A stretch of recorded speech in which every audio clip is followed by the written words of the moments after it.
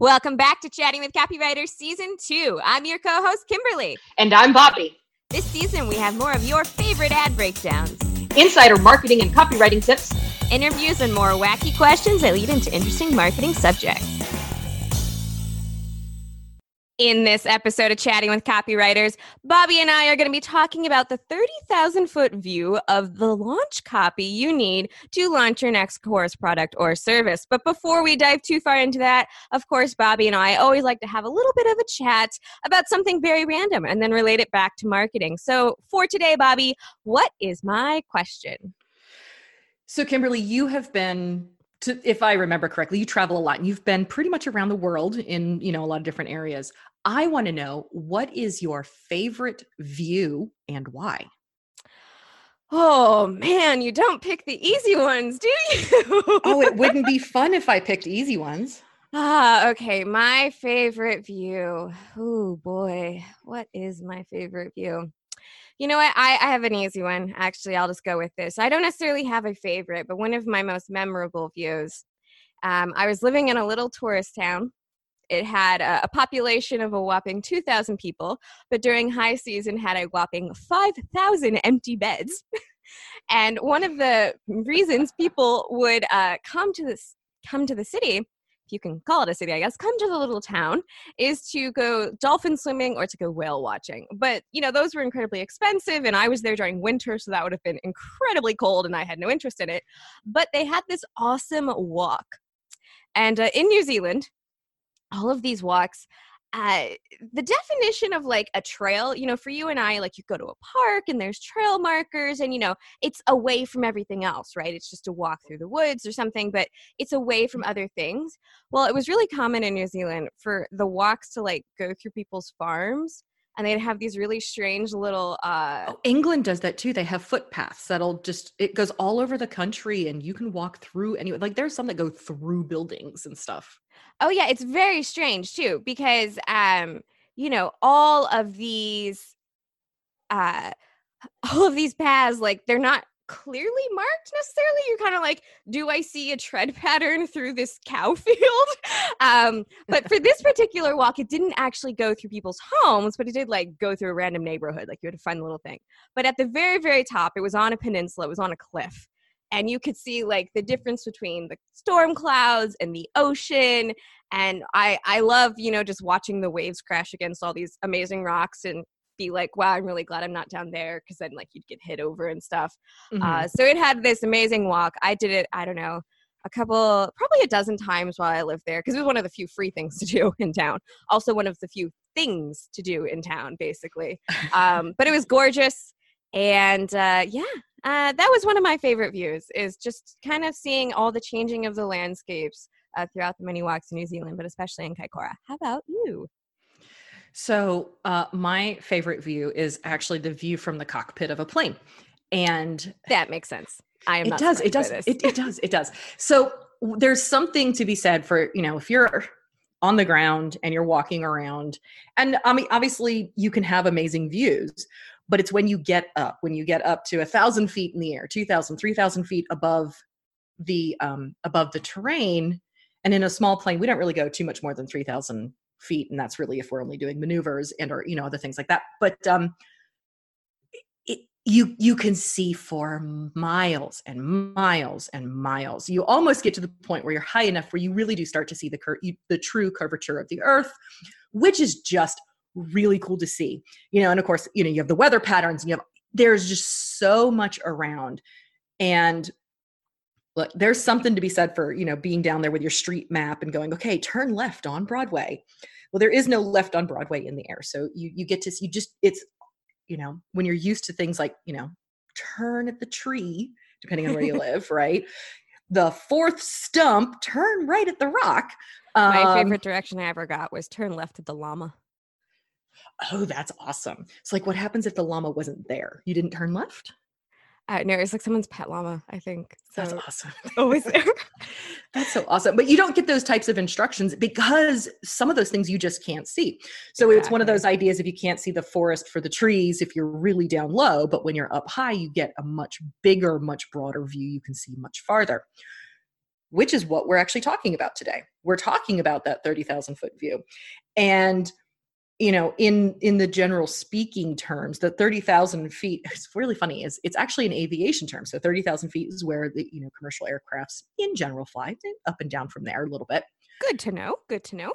That's where the term came from. It's the 30,000 foot view, right? It's what does it look like from, way all the way up there, and everything looks different, but you also get to see much more of the bigger picture, which Absolutely. Is what we're talking about with launches today. And it's really interesting that both you and I, our favorite view was all about being up and being high. Able to see everything. Up high, see far. And look, I know people whose favorite view is that macro view. They love to get really in close to like the flowers because, or photographers that aren't landscape photographers, that they get, they'll get really in close. And so sometimes you do miss everything else that's going on around. So when you're able to take it back and you enjoy the bigger picture, bigger view, you get to understand that it's not just one thing that makes up the beautiful picture. It's everything. Although I will say if I were to get that close to a flower, I would just end up sneezing and I would not have a good shot. Oh, that's what zoom lenses and macro lenses are for, sweetheart. No, that's still too close to the pollen. But you're right. With those 30,000 foot views or the 3,000 foot view, even from a plane, or even I'm not entirely sure. I was probably 1,000 meters above sea level or something. I don't really know the exact numbers there. But there's so much more you can see and realize how there are so many different things that make up that picture. And it's the same case in launches. There are so many things that make up the entire flow. And, it's really common for a lot of people to just kind of think, oh, in order for me to launch, I need a sales page. That's it. I get that sales page up and then I can sell it. And they kind of forget all of the other things that need to connect to it because, as we're talking about with that big picture, there are so many other things that influence your ability for even one part of your funnel to work well. Oh, absolutely. And it doesn't matter what launch formula, launch template you're using. So there's product launch formula. There's a couple of different ones. There's the webinar formula. And then there's, my favorite that I love with people is the S&P formula, also known as spray and pray. We don't really have, right. So there's whatever formula or template or process that you use to launch your product. It's more than just one thing. It's not, Absolutely. I need an email, right? Because I'm going to send it out to my list, or I need a sales page, or even, hey, I've got some things done. I need an upsell page. There's a lot that goes into it. So what we want to talk about today is kind of the wild overview of here's almost everything that really goes into a launch from start to finish. And there's a couple of things where it's not all mandatory. Some parts are pulled out, some parts are pulled out depending on the type of launch that you're doing. But I would say let's start at the beginning. And what would you, Kimberly, consider to be the first kind of stage of the entire launch? So there are two kind of paths that you can go on if you're talking about a launch. One is people who are already on your list, and then one is people who are not on your list. So, let's talk about the people who are not on your list and you want to bring them into your list. So one of the first pieces of copy that somebody might interact with could be an affiliate email. Right? It's a message that you get a community of other people to send out to their list. Now, of course, a lot of people will create their own, but you want to give them something to start with. You want to give them a starting point. You want to give them like a template of swipe copy. Or swipe copy, right? Yes, our favorite phrase, swipe copy. You want to give them swipe copy only because you want to make it as easy as possible for them to send this information out. And there are things that the people they're sending to need to know. Right? So you want to have a swipe copy of some kind for people who are not on your list. That's one way they can find you. Another way they can find you is Facebook ads or Google ads or whatever kind of ads method you would like to use, right? So creating ads that specifically talk to people who do not know who you are yet, right? They have a problem, but they're not necessarily aware of who you are or what solution you're offering. So that's another section of how they're going to move to the next step. Yeah, and we've talked about the stages of awareness before, and all of this comes into play here. Absolutely. And, that's only two different paths. And that's for two different paths that people can come into your list that don't know you yet. And then there's the path where people do know who you are. And you need to let them know that you're about to send them information about this new, great, wonderful thing you're going to have. And that's usually going to be an email. And it could be a content forward email, or it could be a promotion forward email. Hey, I'm about to release something new. Or it could be a method of saying, here's something I've found with a lot of people. I get a lot of questions around that. Hey, I've created something and I'm about to let you know about it. So that's 4 different ways, 4 different separate pieces of copy that you can bring people just to that kind of first awareness stage of, I have something new that you might want to hear about. And I know there's more, I'm sure. So Bobby, I'm going to let you take away the next segment. I was gonna say, I think you kind of hit the how they get into the funnel, so to speak, in one way, Yes. shape, or form, right? It really comes down to pretty much ads, emails, or whatever your social media major platform influence is, right? So that could be the tweet or the snap or all the, there's a ton of different names for all of those different platforms. So wherever insert it is that your social media here. Exactly, right? So there's the organic side, and then there's the paid side, right? So those are the 2 ways that people get in. From there, it diverts depending on what formula or launch path you're following, right? You can either go to the webinar, which, contrary to popular belief, if you are not used to speaking about it in front of an audience, it actually can be scripted. And that's not just let me write down everything. You can go, simple bullet points if you're okay talking off of that, or you can go, full blown script in those types of things. So there's that. Then there's if you don't do the webinar, or maybe you do and you do the other thing, there's little, content video snippets, which are usually between that 5 and 30 minute long. There's 2, 3, sometimes 5 of those, which is in really that pre-launch phase, right? So this is, you haven't opened up your sales cart yet. Absolutely. You're just giving people knowledge and education and information about what it is that you're about to turn around and offer them for sale. So that next stage, once you've brought them into the basic awareness that something is coming, that next segment is provide value and information and education before you even mention anything about sales and price points and any of that type of stuff. Absolutely. And then, what you've mentioned is the next big stage, but of course you have to get them to that big stage. So, your videos, they don't live alone, right? The videos are hosted on a page somewhere. So you need the copy around the page that's talking about the videos. You need the messages that send them to those videos, or you need the messages that send them to that webinar. And then you need the messages to remind them to show up to the webinar. And a lot of times, it's becoming more and more common that if you want a successful launch, you're going to have a high level of interaction. More people, they want to ask questions, they want to be able to interact, they want to engage. So creating some kind of guide or creating some kind of material that they can use during the webinar to write stuff down so that they engage, or creating poll questions to ask questions while they're on the line. All of those are other things that kind of support that next step of providing really high value information. Fun fact, for a launch that I recently did, just the pre-launch content aspect of it.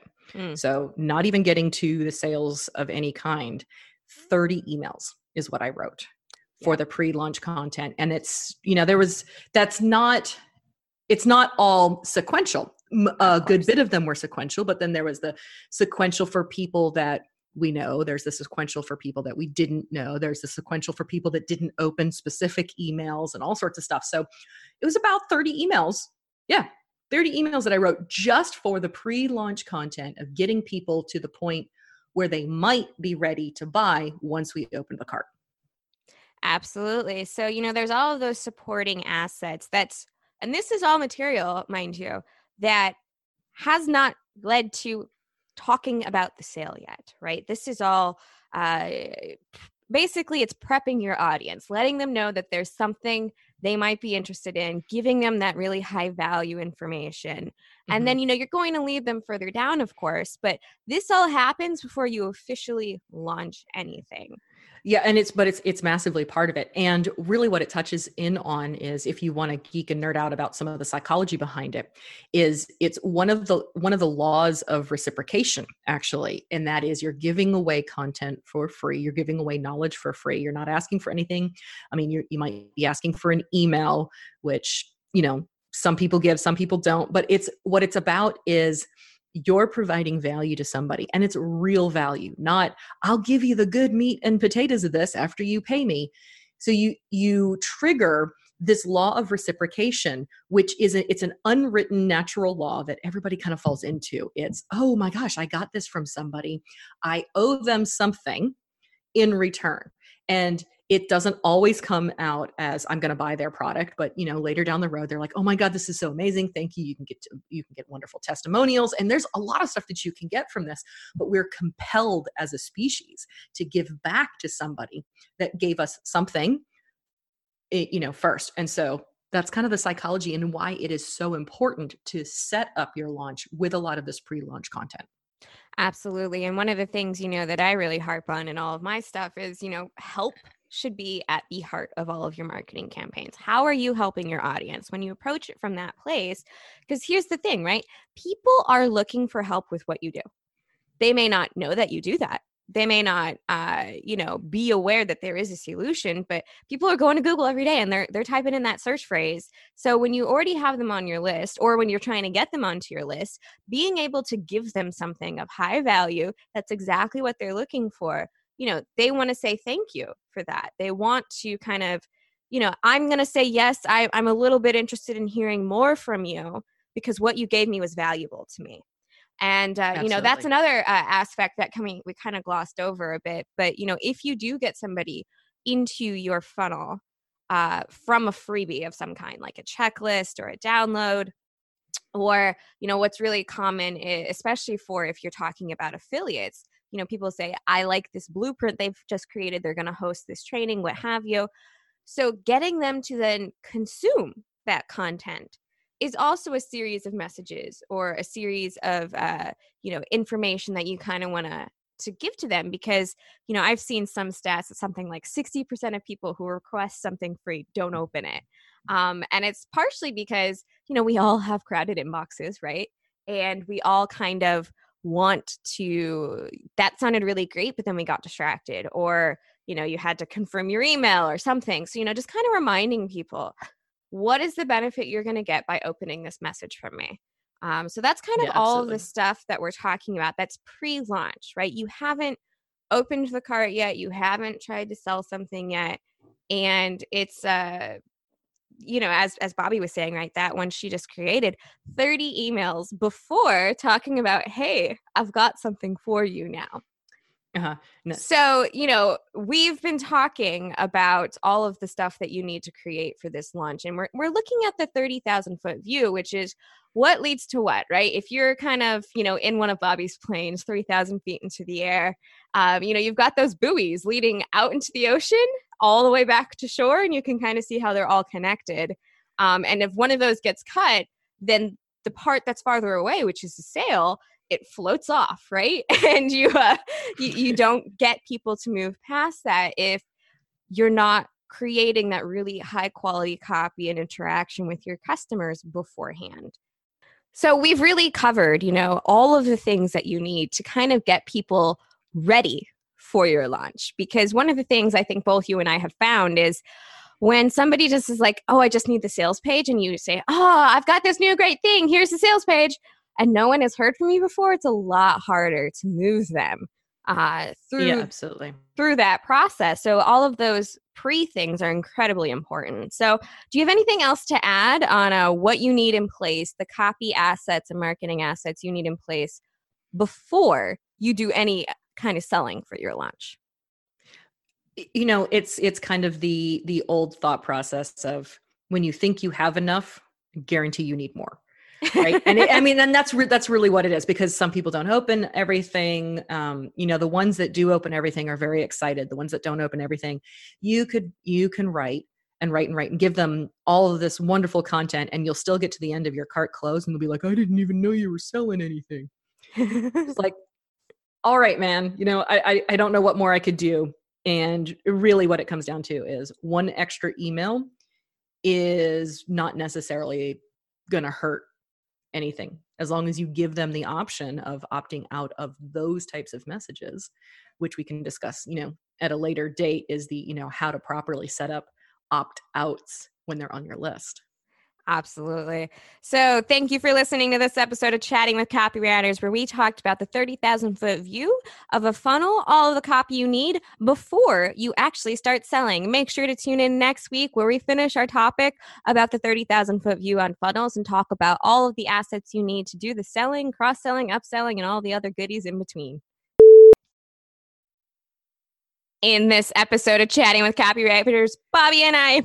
Seriously, that needs to go on the outtake at the end of this episode. Boop, boop, blah, blah, blah. No. All right, let's try this again.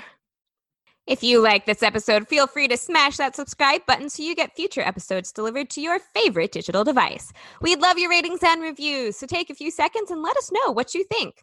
Also, if you want to be on an episode, visit our website at chattingwithcopywriters.com/guest.